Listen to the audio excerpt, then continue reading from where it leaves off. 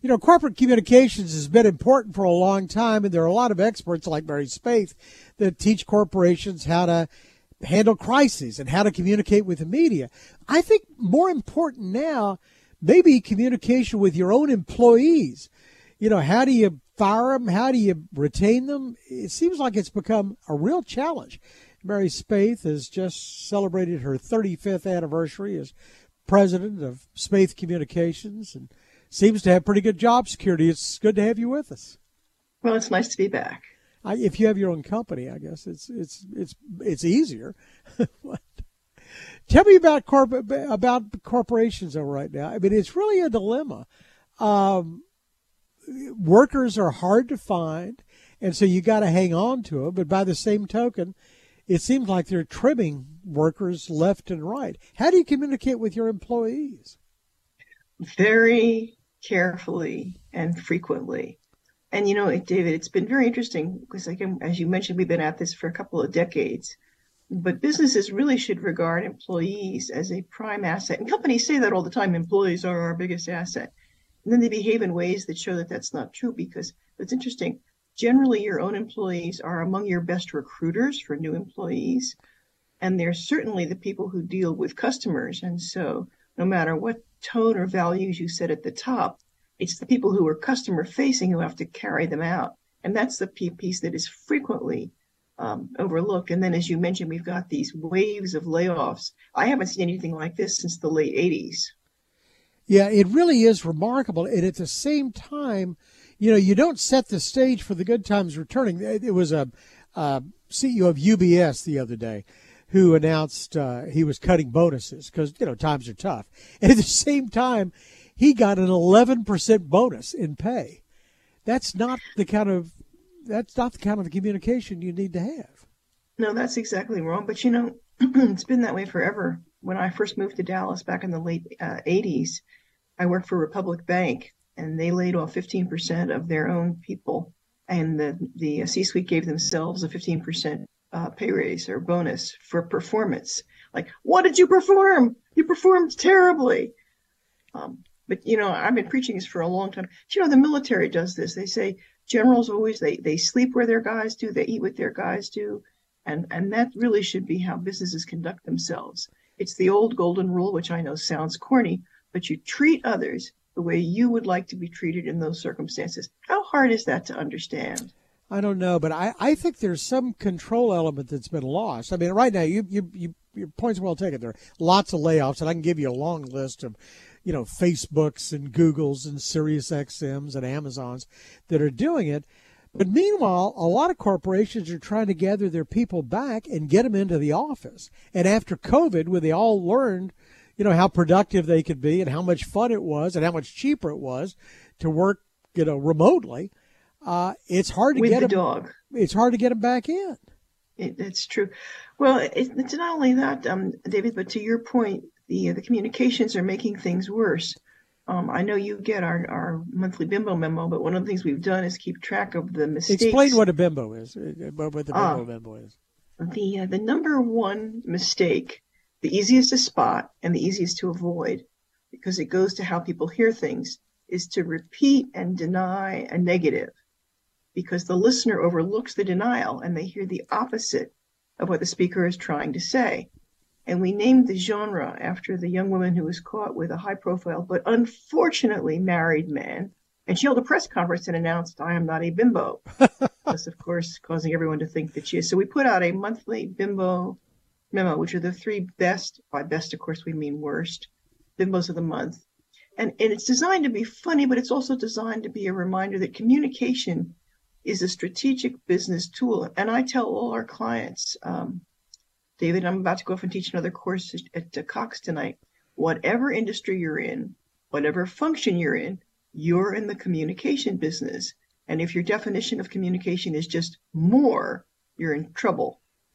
Yeah, and some of the communication is how to keep your reputation, or in the case of it, I know you recently wrote a piece about Wells Fargo, which just cannot seem to get out of its own way, is how do you get your reputation back after you lose it?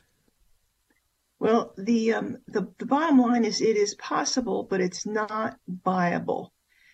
And unfortunately, an awful lot of companies, and Wells would be a good example of this because it started a couple of years ago, and their first response was to change their branding, which turned out to just be changing how the well-known stagecoach was depicted.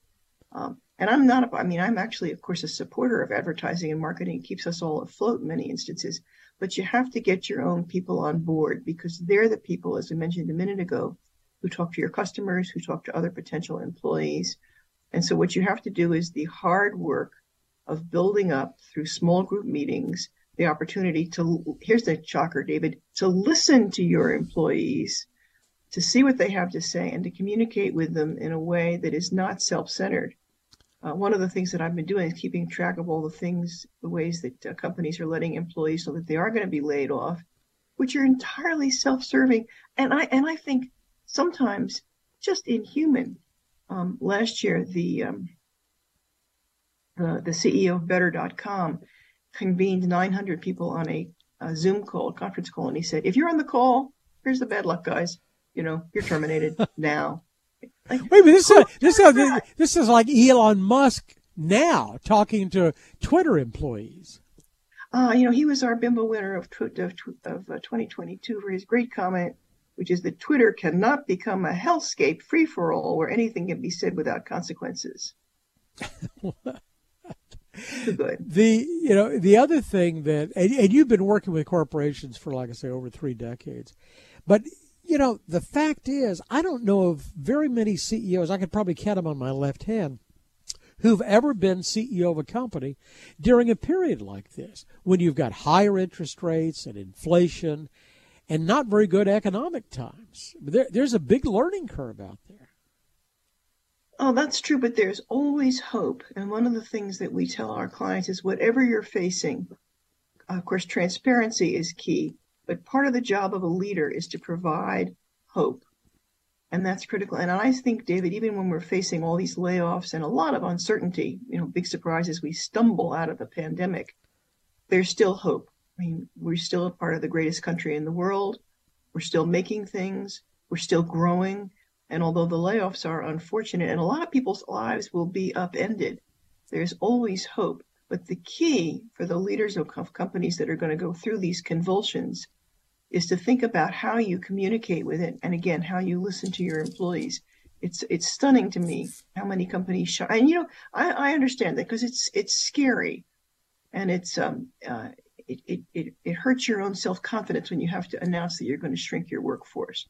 But that still means it's something that you have to do, and you have to do it well. And you have to be able to get them back at some point in time, because one of the arguments right now, and this is kind of playing out with Jay Powell, the chairman of the Fed, talking about the employment situation, is it's almost like musical chairs, is we're seeing layoffs by lots of corporations, but other corporations are lamenting the fact that they can't find qualified employees to hire. So everybody who's getting blown away, at least a lot of them, seem to be finding jobs right now. I think that's true. Again, that goes back to my earlier point. Your current employees are really your best communicators as ambassadors, and very few companies do a good job. Mary Kay, for example, would stand as a terrific example of a company that does a fantastic job with all the people who are their independent beauty consultants. I mean, they are so excited and so passionate about Mary Kay. And, other companies can benchmark that. It is doable. You just have to go into it with a plan, and you have to be open. And of course, you have to be a communicator, and you have to listen. One of the problems, David, that we track every month is that the people who know about communications in a corporation are frequently not empowered, and they're not highlighted. One of my favorite modules to teach is the BP oil spill from a decade or so ago. And it's particularly funny because if you look at the broad range of how it's covered, they keep making mistakes. At one point, their CEO comes out and he says, "I'm sorry, I'd like my life back." Like, good. There are a couple of people who actually did die. And then the chairman comes out and he's in the Rose Garden in the White House, hundreds of cameras. And he says, some people think that oil companies are greedy, but not BP. We care about the small people. Okay? We care about the small. And I've never been able to figure out whether he means small business or ordinary people. But it's a great window for us into culture, because both of those people at the most senior level of the corporation weren't listening to people who could help them. And that's key. Mary Spaeth's president of Spaeth Communications, and has been keeping corporate America in line for now 35 and going into her 36th year as a corporate leader. It's good to have you with us always. Thanks. I hope people will sign up for the Bimbo Memo. It's very funny, but it is a serious teaching tool. It is. It is indeed. I always look forward to getting it. For more of our conversation, go to krld.com/CEO. I'm David Johnson, News Radio 1080 KRLD.